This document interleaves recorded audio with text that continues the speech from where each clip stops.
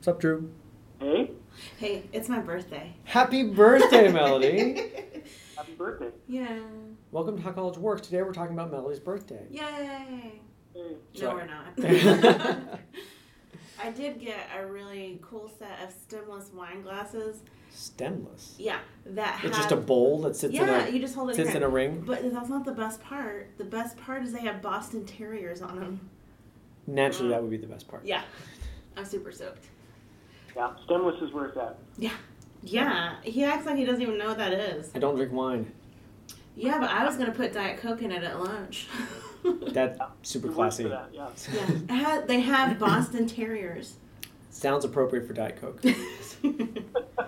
Anyway. So I thought we'd talk today about, because we're always behind the times, and therefore figured we looked through this Slate article, what kinds of cars do the administrators drive? I actually noticed these things, though. Is that the title? That's the title. Yeah. Subtitle, the questions you should really ask on college tours. Oh, I guess that's a boring title, but... Yeah. Got me in a hook on the administrator cars. So they have 9 things here to look at and ask about. Side question real quick before we start. What kind of cars are in the parking lot that you can see out your window right now? I can't see a parking lot out my window, but they're like Bush-era Hondas. There's a Dodge Caravan. There's a couple of Toyota Corollas. Is that a Ford Ranger or? No, that's a Ford F-150. Okay, yeah. And a couple of SUVs, and I see a Prius. Low range SUVs. So if we had a comment section, it would be blowing up right now about these cars. Yeah. Well, I have noticed that we have several Prii. I think Prius is technically correct, but sure, Prius. Whatever, it's a big debate. But we do have several people who drive a Prius. Mm-hmm. So I don't know, there's 5 or 6 people? That's probably about right. Yeah, which is a lot given the size of our people. Right. I mean, let's do the question first and then let's come back. Yeah, because you're why do I care? What is going on here? So, number 1, before leaving the parking area, gather some data. Find a faculty lot and an administrator lot, which are usually labeled on campus maps. What kinds of cars do you see? Are faculty members driving Bush-era Hyundais and administrators driving Audis? This would be a bad sign. Another clue is whether students park illicitly in these lots. Look for out-of-state plates. If they do so flagrantly, it could indicate a culture of privilege, though all college students like to bend the rules to some extent. If not, it shows that campus security is regularly on patrol and maintains campus order. Huh. I feel like we're setting up some false dichotomies here. Right. So we should point out that this Slate article seems to be aimed at the parents who are going to tour campus with their juniors and seniors before accepting before matriculation. That's the technical term for when you actually go to college. Yeah, so this is when you're doing the big old family weekend tours thing. Yeah. So yeah. I mean, that's a fine thing to look at, I guess, but you have to be careful about sweeping generalizations. Well, an administrator at a big school, like a big state school, will get paid a lot of money because they have a lot of work to do. It's not like the chancellor at UW-Madison is kicking back playing golf all day long. They have a lot of school they need to manage, and so... I guess that's one, if the president of the university rolls up in a beater, is anybody going to really believe that this is a legitimate school, or is this I wouldn't. What is this fake school that you're running here that this jalopy is what the president Unless drives? that's part of their their whole persona. Yeah. So we have a colleague who drives a 1991 Mazda. It's technically a classic. It is. Am I that old now? Yes, yeah. I don't think that, I think it's 25 years or older. But the whole thing is, well, it still drives. Why would I have a car payment if I can drive this? Which is fair. So there's some level of practicality that doesn't apply to that. Right. Well, and I was thinking some people, not in their job, but in their spouse or their family, have, Mercedes-Benz money that, and if they can and they want to enjoy that, there's nothing wrong with them indulging in a nice car. Let's refocus a second, because this is trying to set up that there is a decent proxy for the quality of education by looking That's at true. the arrangement in the parking lot. And I get the idea of, like, when I went to undergrad, the parking police would ticket you like in 10 minutes if you were in the wrong lot. Me too. Didn't have the right sticker. Yeah. You were setting up for a huge ticket, and it wasn't like you couldn't park there and run in and deliver your paper and run back out. They would be on you, man. And you never saw them. They were ninjas. Yeah, they're like hiding in bushes, I swear. Yeah, I mean, well, and what does that say? It just says that your parking security is good. That doesn't say anything else, because it's not like those are the people running security on campus usually, the ones writing parking tickets. No, it's lots of times students. Like they'll carry the little meter things around and print out tickets. The meter dudes. Not just dudes, but yeah. Well, I didn't want to say meter maid, because that's the stereotype. How about meter person? The meter persons. But it's like, I mean, that's what we call it. Yeah, it could indicate something, but I think there's a whole lot more that can go on to make any decisions. This little number one bullet point is that we can use this as a proxy, and I disagree. Yeah. I don't think it's strong enough connection. I mean, I guess if I pulled up and every car was either a Mercedes or a BMW, I might notice that. I mean, if I'm seeing a bunch of like on their last wheels cars in the faculty lot and a whole bunch of gleaming Audis in the administration, I'll be like, there's some major disparity here in the standard of living between these two groups, and maybe I should think about that. I mean, why no American models? Right? I don't know. Whatever, Cadillacs. Whatever American luxury Escalades, cars. whatever. Okay. Is Lexus American? I don't know. Okay, clearly not a car podcast. That's a different podcast. Yeah. Okay, number 2. As you cross the quad, you may notice students playing ultimate frisbee. Ask them if there's an organized team and if they are competitive. Club sports like frisbee and rugby are often important social outlets on campus, and their competitive success can indicate strong social subcultures. It can also indicate ample financial support for social activities outside of frats and varsity sports teams. I don't like this list. We're only 2 in. I know, but I'm already like, boo. Here's the thing. If I'm a parent touring campus and I ask the ultimate frisbee kids a question, I want to see the manner in which they respond. Are these nice students and they're polite and whatever? Because that's the culture on campus. If they're just on break and chilling and relaxing, stress-free, and they come at me all rude and, hey, F you, I'm trying to do ultimate frisbee. That, you know what I mean? Like, that shows the culture off more so than, like, is there a traveling ultimate frisbee? Or nowadays I'm hearing about Quidditch is a legitimate sport on campus, and touring travel teams and all that. Yeah. Cool. I mean, I think for me, more importantly, like, is there sort of a vibrant kind of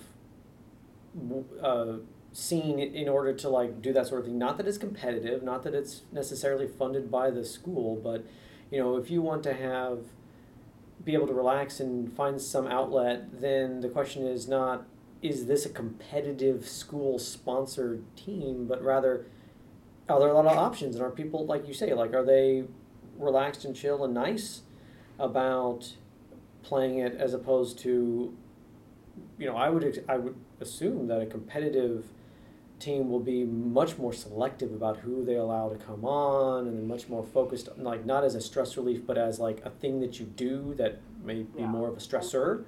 Is there like intramural, like obviously when I was in school, I wasn't, when I traveled, I was traveling with the band, so that was a separate setup, but like I didn't have time to go travel with the sports team or the pickup team. So how many intramural pickup kind of opportunities are there? And we had a Division I program at my school, and a handful of sports, I don't know.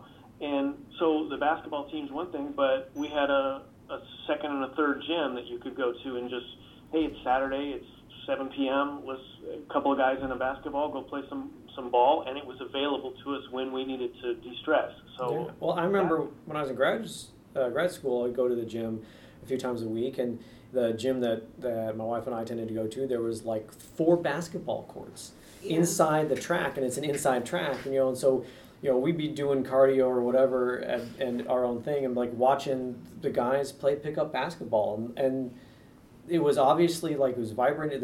Someone was always going, and you could see the way that it was structured. Like, we called them like courts 1 through 4, and like court 1 was like just some people fooling around, and court 4 was hard. Like those guys were playing serious ball, and they were older than I am now, and they're just crushing these 18-year-old dudes that came in. It's like, it's like, I think that's more what you need to look for and say, is there opportunity there where you can get out of the dorm room, get out of the classroom, physical activity to relieve some stress, and it's going to be available at the time that you need it. Like we didn't have a 24-hour gym, but we had some, gyms with a lot of, open hours, free hours, and it wasn't like reserved for the D1 sports team. Right.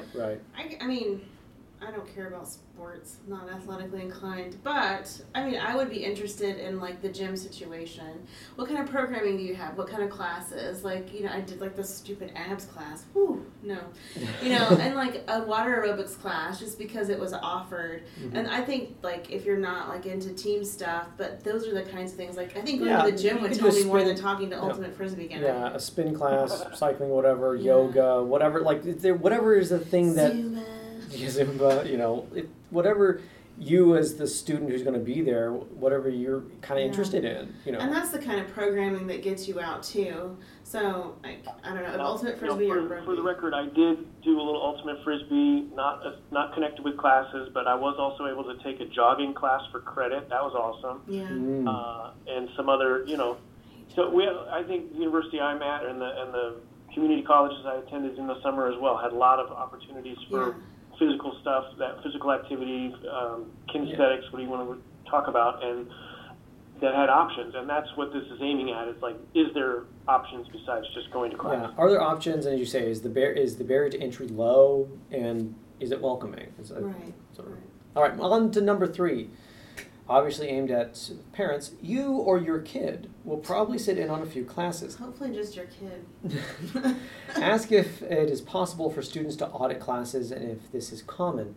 By definition, a class you audit is not one you get credit for, so you are only likely to audit if you're genuinely interested in the material. It's a sign of a strong intellectual community when students regularly seek knowledge without receiving official recognition for their work, and it shows that faculty members encourage this too. Also, find out if you can audit classes without additional fees, which may indicate the administration's feeling about learning for its own sake. I guess I'm a bad faculty member because and it's also my subject area.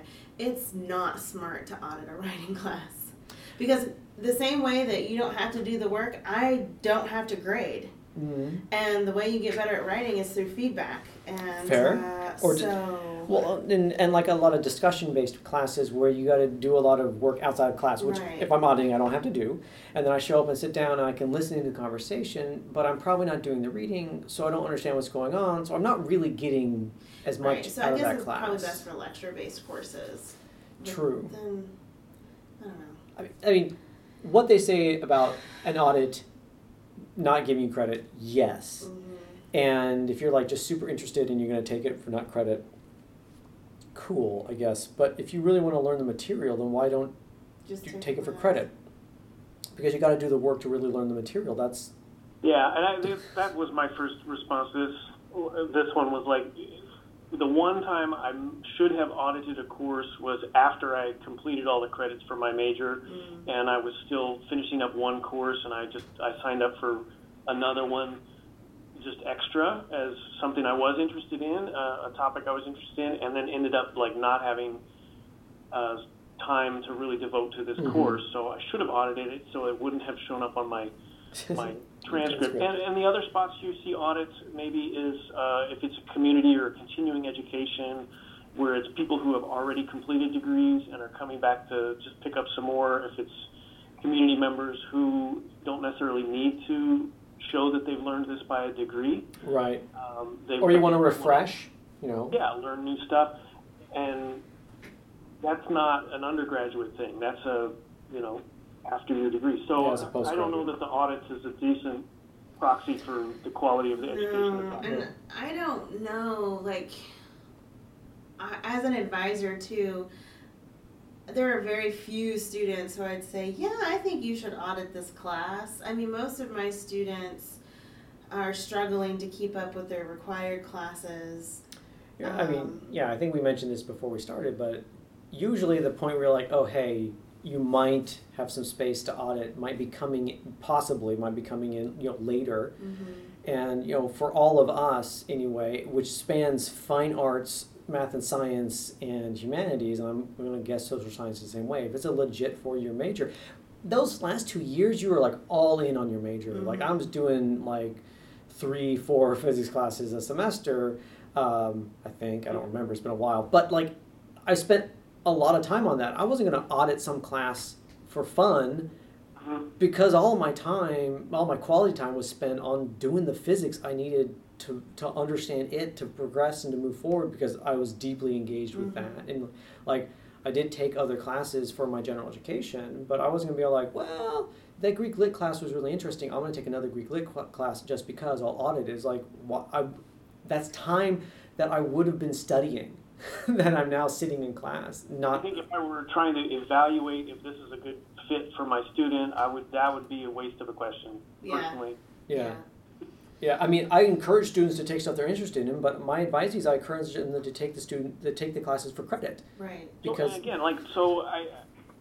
I look at my requirements for my degree as an undergrad, it's a while back, but I had to take a geology type of course, and I found a course that was geology of the national parks. Hey, I'm super interested. Nice. I took that as just an interest course, and was able to put credit toward my major in that. And that's the direction a person's going towards if you're paying for it. I think that it's a limited number of students nowadays who have the luxury to take superfluous non-credit, non-degree seeking courses. And I don't think that's really representative of the type of student we have either. The students I'm getting are like no nonsense kind of. I mean, granted, they want to explore things, but once they've decided, they're like, well, I need to get ready. Like, they're focused on what they want.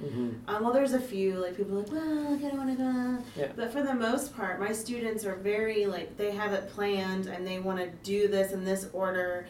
And I don't know, this doesn't fit. I think it's like a small range of students who are, that's very focused, goal-oriented student is not going to necessarily be looking towards this. The student who's struggling should not do this. Just like give a pass on an audit because you should be taking that time to bolster your other classes. So there's a student somewhere in that middle, I guess, which may be interested in this, in which case, if you really want it, take it for credit usually, but that, so I think that's I mean, it's not like I don't think they should take it, and it's not like the administration often will use fees for taking more classes as a way to hold students back from doing things which are not good for them. Right.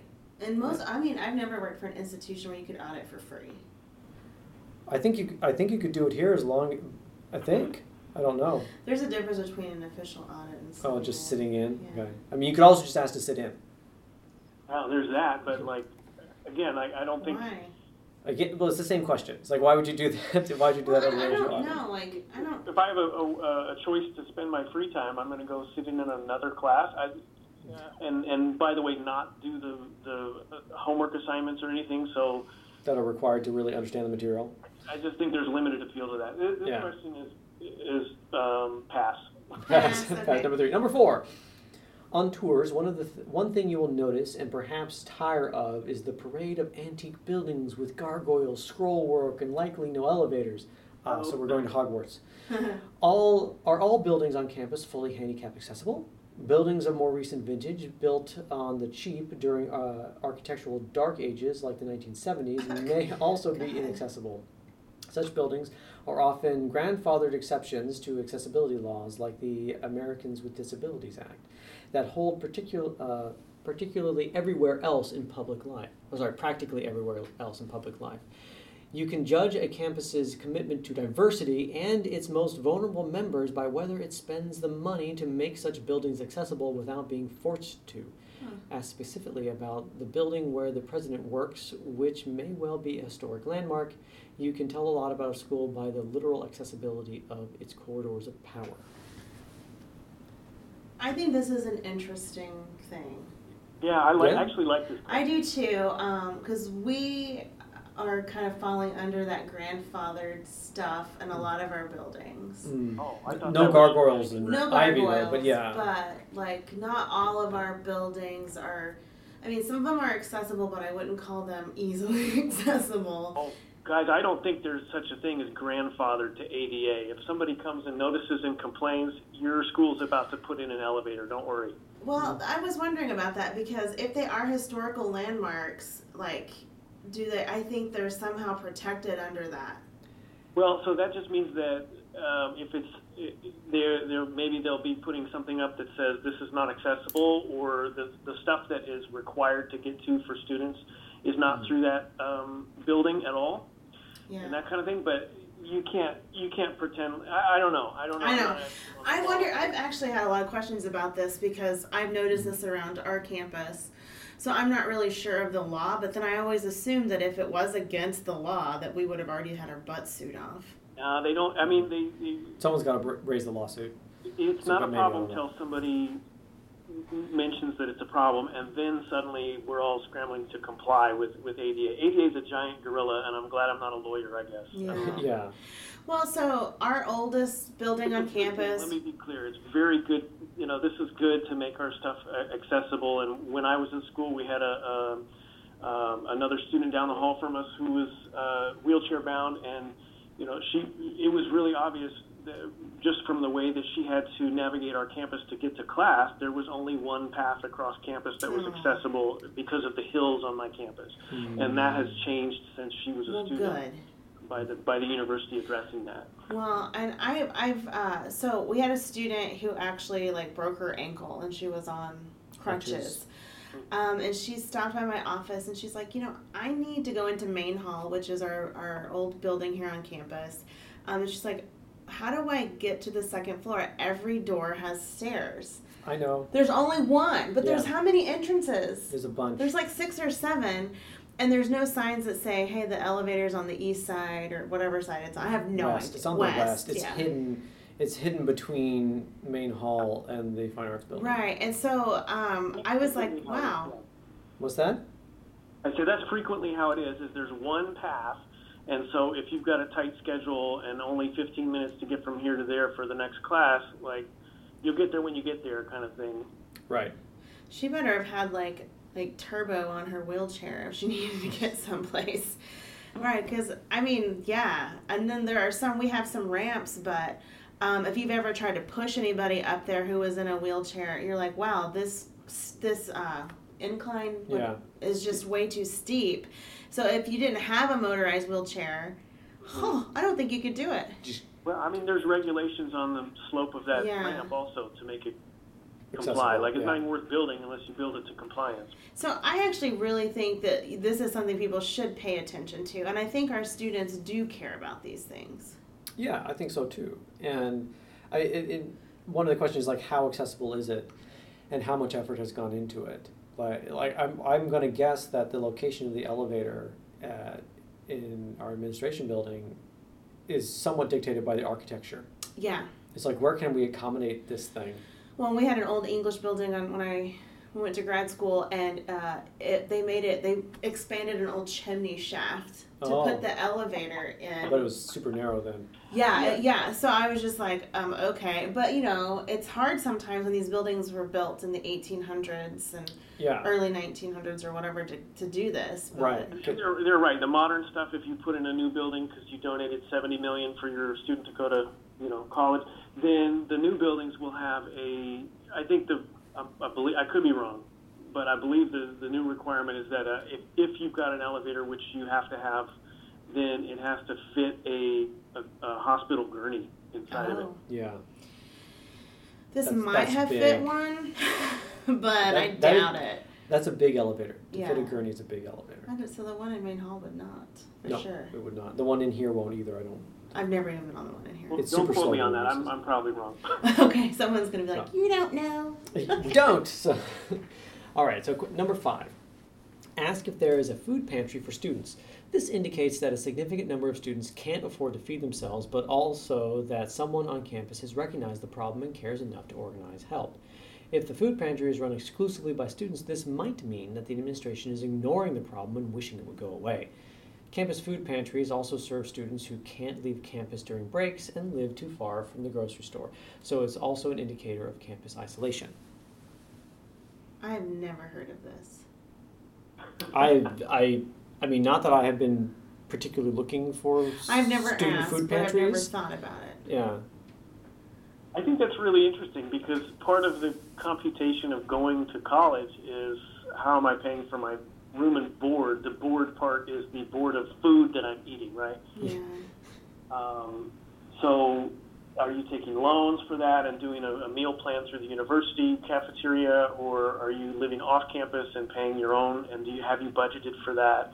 Right. And I guess this could be a real thing in certain universities, and I guess it's interesting to be aware of it. I don't know that a university tour guide is going to be knowledgeable on this. And if there is a student food pantry, hopefully it would be like the fraternities and sororities doing their public service and helping out the homeless and the needy in their own community, because that's part of their mandate, right? I mean, my thought is like if there's a student food pantry, I want to talk to an administrator as to why that is the case. Yeah. Because if you're not providing food for your students, or the students that you're admitting can't afford food, then there's a failure somewhere that fault lies with the administration. Yeah, I think, and that's why this is an interesting question to me too, because my immediate response to it is defensive and like this can't be a thing. But that makes me think like maybe it's worth. Yeah, maybe it's worth looking. Yeah, I mean, it's really a thing, and my knowledge is full on it. I hope that this is not a thing. Yeah, I suspect that it is probably much more prevalent than I'm aware of it, which is zero. Yeah. Zero awareness of this for me. So there's no food pantry that you're aware of at your campus? No. I know the students I could ask about that. But I don't think. I don't think we have one. I would say that. I mean, I'm like 98% sure there's not one. Yeah. I mean, there's like if you need like professional clothes for an interview, there's a closet thing. I mean, more than just a closet. They have lots of clothes to pick from, so students can find professional clothes for interviews and things like that. But that's slightly different. I still like that though. Yeah. I mean, but part of me is like from the ethics of it is like if we're admitting this is to me there's a food pantry on campus for students who can't afford food. I'm like, that would be a red flag. Why do we need that? So why are you admitting students whose financial position can't afford food? And if you want those students because they're good students and because they deserve to go to college like everybody else, why aren't you giving them scholarships for food or giving them subsidized board or something like that? Meal plan. Yeah. Meal plan. Like financial aid is a thing. FAFSA is a thing. How do you not know that these students are on your campus? Right. How are we not identifying and connecting these students with other financial connections that will alleviate the same issue rather than treating the symptom? Or maybe it's run by the administration because they recognize that need and pull some strings and is really great resource. Hey, maybe that's the way it is, and that'd be awesome. This just seems weird. Yeah. Does seem weird. I guess it's a good thing to be aware of. I don't know if I'd ask that to the tour guide. Maybe I would shoot an email to, if I was real serious Student about Life. their school. Yeah. Shoot an email to Student Life. They should know. And worried about it, then I would ask, but I don't know. Okay, number 6. In the dining halls, observe how students behave with staff members swiping meal cards. Swipers are among the few staff members students see on a regular basis. It is not uncommon for people with disabilities or people from other marginalized groups to serve as swipers. Some are genuinely beloved campus figures with whom students are convivial or at least cordial. Students can also be aloof or mocking towards them. Pause and watch a few interactions. I guess I would extend this pause and watch the interactions that the students have with the staff. Right. Everywhere. That's where I thought this was going. Yeah. Like how they generally treat people who are, handing them their things or busing their whatever. Yeah, I mean, so the housekeeping staff or the kitchen at my and university, staff. you were able, to, as a student, undergrad, to get a job doing that. And it was open to whoever was applying, I suppose. So it was oftentimes it was peers who were swiping at the cafeteria or, those positions. But you still, you want to watch how they interact, how what the culture of interaction with service workers is, that is important. Yeah, or if you see any interactions with physical plant, these are the people who take care of the grounds, if there's electrical work or structural work that doesn't require like building a new building, that sort of a thing. Everything that's taking care of the buildings and the grounds around them, that's not housekeeping, that's physical plant. And so if you watch students interacting with those people, like how do they interact? Are they treated with respect or not? I think I would broaden it out, and I would say this is an excellent thing that gives you an idea about the culture of the students. And watch a few, because you may just sit down while like the big dickhead comes through and it's like a real snotty and nasty to one of the serving staff, and then like the next 5 people are going to be awesome. Yeah. So don't just take it at one. Like watch a few and see what it's like. And that is one of the things as a student, when I'm touring the university I eventually attended, I did notice that about the campus, was that everybody on campus was really nice, polite. Hey, how are you doing? Like reaching out and saying hi and not waiting for you to initiate the conversation. And the interactions between them and among them was, positive and polite and cool. And that made an impact on me versus touring the other universities I was looking at. I think that is something to look at. Yeah, that makes sense. All right, number 7. There are various ways to gauge the faculty's accessibility and inclusivity. First, you can query any student you meet other than the tour guide. Because they are going to tell you what they're supposed to tell you. Well, and tour guides are often really connected and involved with administration and faculty in general. That's the kind of people that end up being tour guides. So ask, how many non-adjunct faculty do you know by name? No, know you by name. Oh, know you by name. Sorry, I misread that. Why does it matter that it's not adjunct? Sorry. How often do you engage in discussions or debates with faculty who have different opinions from you? Also, try walking the halls in a department your kid is interested in during business hours and count how many faculty doors are open. I just want to say Harry Potter did not debate Professor McGonagall. That's all I'm pointing out. So, I mean... I think they're trying to get at the non-adjunct faculty because...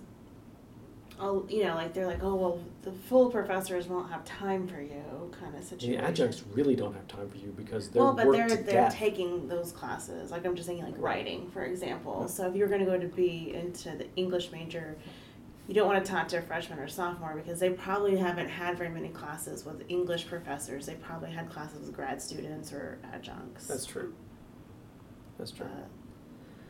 So, I mean, I think that's a good question, and you like you say, Melody, you want to probably be talking to upperclassmen.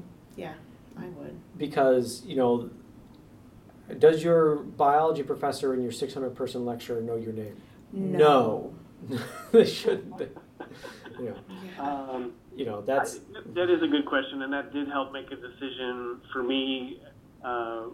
And again, it was because of the school. I was going to the School of Music, and that sales pitch of you're going to be taking classes with professors and not classes with grad assistants. So, was in the line of this of who knows your name and who are you actually talking with and how close is the contact versus a gigantic School of Music, which was prestigious. Your first 2 years are with huge 400-person lectures, so many courses in that, and I like this question. I do too. I would ask different questions, I think, than how many non-adjunct faculty know you by name. I'd be like, do you work closely with professors in any way? Because sometimes there are like research opportunities and those kinds of things. We've talked about that before.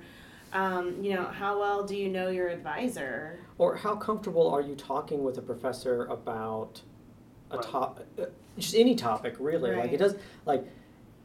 And that begs the question, what we've talked about on our podcast before, which is, how many times have you reached out to a non-adjunct professor? Well, and that's true, right? Yeah. Well, and like class size can get at some of this, right? But it's also like a differing opinion. Like I teach physics. Yeah. It's not an opinion thing for my subject. Like, although we can't, I do have conversations with students about stuff where we talk about things and we do have different opinions on things that are not physics. So, Yeah. Like I'd imagine that they're probably going to be thinking about subject content as opposed to like how often do you just have a good discussion whether on topic and subject or not with the faculty member is probably a good enough. The open door or not kind of depends on the layout of my door is always open and your door is almost always closed. I tend to listen to music while I'm working and grading, and I don't want to be putting out into the hallway and bugging my neighbors, and so my door is closed. I have a window that you can look in. You have office hours, and like open door is more. I'm taking that as a metaphor, right? Right. Yeah. Okay. Number 8. Campus libraries are safe havens. They attract a wide array of students, especially late at night and on weekends, in addition to night owls and procrastinators. There are those with day jobs and those whose living quarters are not conducive to studying. Conducive. This font is weird. I'm having trouble. Ask if there are 24-hour libraries or other after-hour study spaces and whether staff monitors these areas. Schools that accommodate diversity study needs likely value other forms of diversity as well. Does your school have a 24-hour library? No. We're not big enough, really. Oh, not big enough. I was like, what's the threshold for that? My university did, but it was, it's a huge school, so. Yeah, my alma mater did, but they're a decently large school. I don't know. So, like, where I got my PhD, they didn't have a 24-hour library. And It was like, 17,000 students. But it was open till 2 a.m. That's pretty late. Right, which I'm like, geez, almost 24 hours, right? But then during finals week, it was open 24 hours. Yeah, and now we got Uber, so you don't have to worry about getting home. So we did have an on-campus late ride call that was arranged on campus. This was before Uber. So you didn't have to call a cab. You could do a campus ride share and not get, not worry about walking home at midnight. And getting assaulted. Well, and the campus where I was just talking about, there was also like a walking buddy program or whatever. And so they were on call, and usually 2 people would come, so the person who walked you home wouldn't have to walk back by themselves, right? I gotta mention, I did not use the 24-hour library to those hours when I was a first-year student, and maybe I should have. I probably would have done better in school. I don't know. Yeah, but, I mean, I think I think it's fair to say that if you have multiple accommodations for students to study, you're trying to be responsive to students' needs, and having multiple options means that you are thinking about multiple types of students. Right. So you are likely to value diversity. I think we're a small school, so our situation is a little different, our circumstances. So, don't hold it against us if you come to a campus visit and you're like, you don't have a 24-hour library. It's like, well, Well, that's a deal breaker. Well, right, but maybe the library is not open, but there are other places like in the living halls. That's not it. Residence halls. Living spaces. Living spaces, residence halls, where they have some computer labs in there, and there's also some different rooms and stuff. So, while it might not be the library specifically, there are probably other spaces on campus. Study spaces, or what are the hours? Maybe it's not 24 hours. But right, yeah. Well, where do they study if they need to be somewhere after 10? Like, that's a good question. Yeah, and if I can't be at my roommate because my roommate's a problem, but I need to go study and use a computer. Yeah. And for my program, like we had a special music library, which was obviously not open 24 hours, but I could check stuff out from it and go to the 24-hour library if I planned ahead enough. I don't know. Okay. All right. Number 9. Finally, ask anyone you meet on campus, would you send your kid here? You will not necessarily get an honest answer, but you may be able to discern subtle cues in the response. Years ago, I witnessed a parent ask this question to a professor at an admissions event. The question caught him off guard and he froze. His mouth said, "Absolutely," but I'm pretty sure the parent could tell how he really felt. I mean... I mean, that is... Does that count as a gotcha question? I guess it shouldn't. Sometimes it's depends on the kid and the institution, right? It might be like this institution is not a good fit for my kid, but not because it's not a good institution. It just does. Yeah, it's just not focused on the things like a small liberal arts generally doesn't have as strong of like a hard science, physics, chemistry sort of a thing, and so If my son was all like, I want to do physics, would I send him here? No. Yeah. Because like, it's No. me. It's like, I do the physics. It's like, I don't want to be your teacher. That's weird. well, I don't have the resources I don't have a physics degree. So it's like, Yeah. no, but because you can't do what he wants here. We should clarify. You mean your program does not offer a degree? Right, because you're Correct. like, I don't have a physics degree, and it's like, that sounds weird. So yes. The school doesn't have a physics degree. That's correct. Well, and I mean, that's not an unfair question, I guess, but I mean, Would you send your kid here? Meaning, like, so for me, I'm thinking like that means, would you trust that your student is safe if you sent them here? Not so much as the program a good fit or whatever, but is my student safe? Is my student going to learn? Is my student going to come out with, a well-rounded degree like they're supposed to? Maybe that's an easy answer. I can see like a professor who's working at Solano Community College saying like, no, I want my student to go to UC Davis. right. Right. Yeah. It's not that Solano Community College is bad. It's like I have aspirations for my child, Right. and while my job is not a bad job, it's not at the level that my child has aspirations. Well, and some of that's also like we get like tuition breaks and stuff, right? So, well, yeah, I'd send my kid here; it's half price, or Well, whatever, which is not really helpful for you in terms of answering that question Right. about the quality of the school. It might be more like if your kid wanted to go here, would you be comfortable? Yeah. Because it frames that a little bit more. Because you're like, would you let your kid go gives here? them an easier answer, a better out, than to Yeah. have to try and backpedal and defend and say like, I don't have any kids and I'm not planning on it or whatever. Right. Well, my dogs would love it here. I'm sure they would. There are plenty of dogs from other owners that are on campus. But yeah, it's like a more focused question makes it for an easier answer because, maybe you teach at a single-sex institution and their kids are not the right sex. Yeah. So you're going to get a pause, right? And then you're going to get like, well, I can't. Yeah. And that sort of a thing. But saying like, if your kid wanted to come here, would you be okay with that? And that changes that thing. So like, my kid wants to go to Berkeley, my kid wants to go to Harvard, and they can do it. Would I be happy with them going to this, institution, whatever that is? Like, if it's not Harvard or Berkeley, the chances are like, no, I want them to go to the best school they can get into. And so there, you have to sort of process through that stance a little bit, which is going to sound like, no, I hate this school, it's really not great.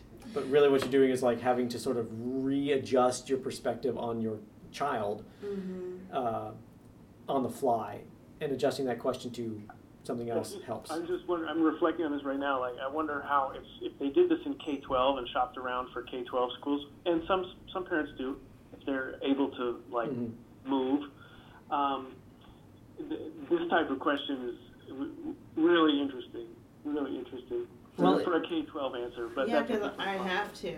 Yeah. Well, it's similar, like, this is a little off topic, but like one time when I had to sign up for a primary care physician, and because the doctor that I had like moved practice or whatever, and there was a whole bunch at the HMOs when we were in, and I asked the receptionist lady, was like, who would you suggest? And she's like, I cannot answer that. Yeah. Like, they literally can't, like literally. they know exactly who would be the best person. Yeah. But they cannot tell me. Yeah. It's like it violates their ethics and their rules of how they can deal with. It violates their rules. I don't. Yeah, maybe not their ethics, but it violates their rules of dealing with patients. To be all like, this person is horrible, go with this person. That's not what's barring them. I think it's more like the legal requirement that's barring them from saying. Yeah. So. I'll say that. Yeah. So I mean, it's a similarly awkward situation when you ask a faculty member about that. So it might be nice just to. And shoot, if there was a school policy, the professor could answer like, our school policy is for me to not answer that question. But then it. Making that school policy is really suspect. Yeah. Do not answer this question. So, well, that's all we have time for. So a couple of good ones. Yeah. A couple of, in our opinion, not so good ones, but interesting, fruitful conversation. They got better. I don't know if they needed all 9 of those questions. They might have had some filler.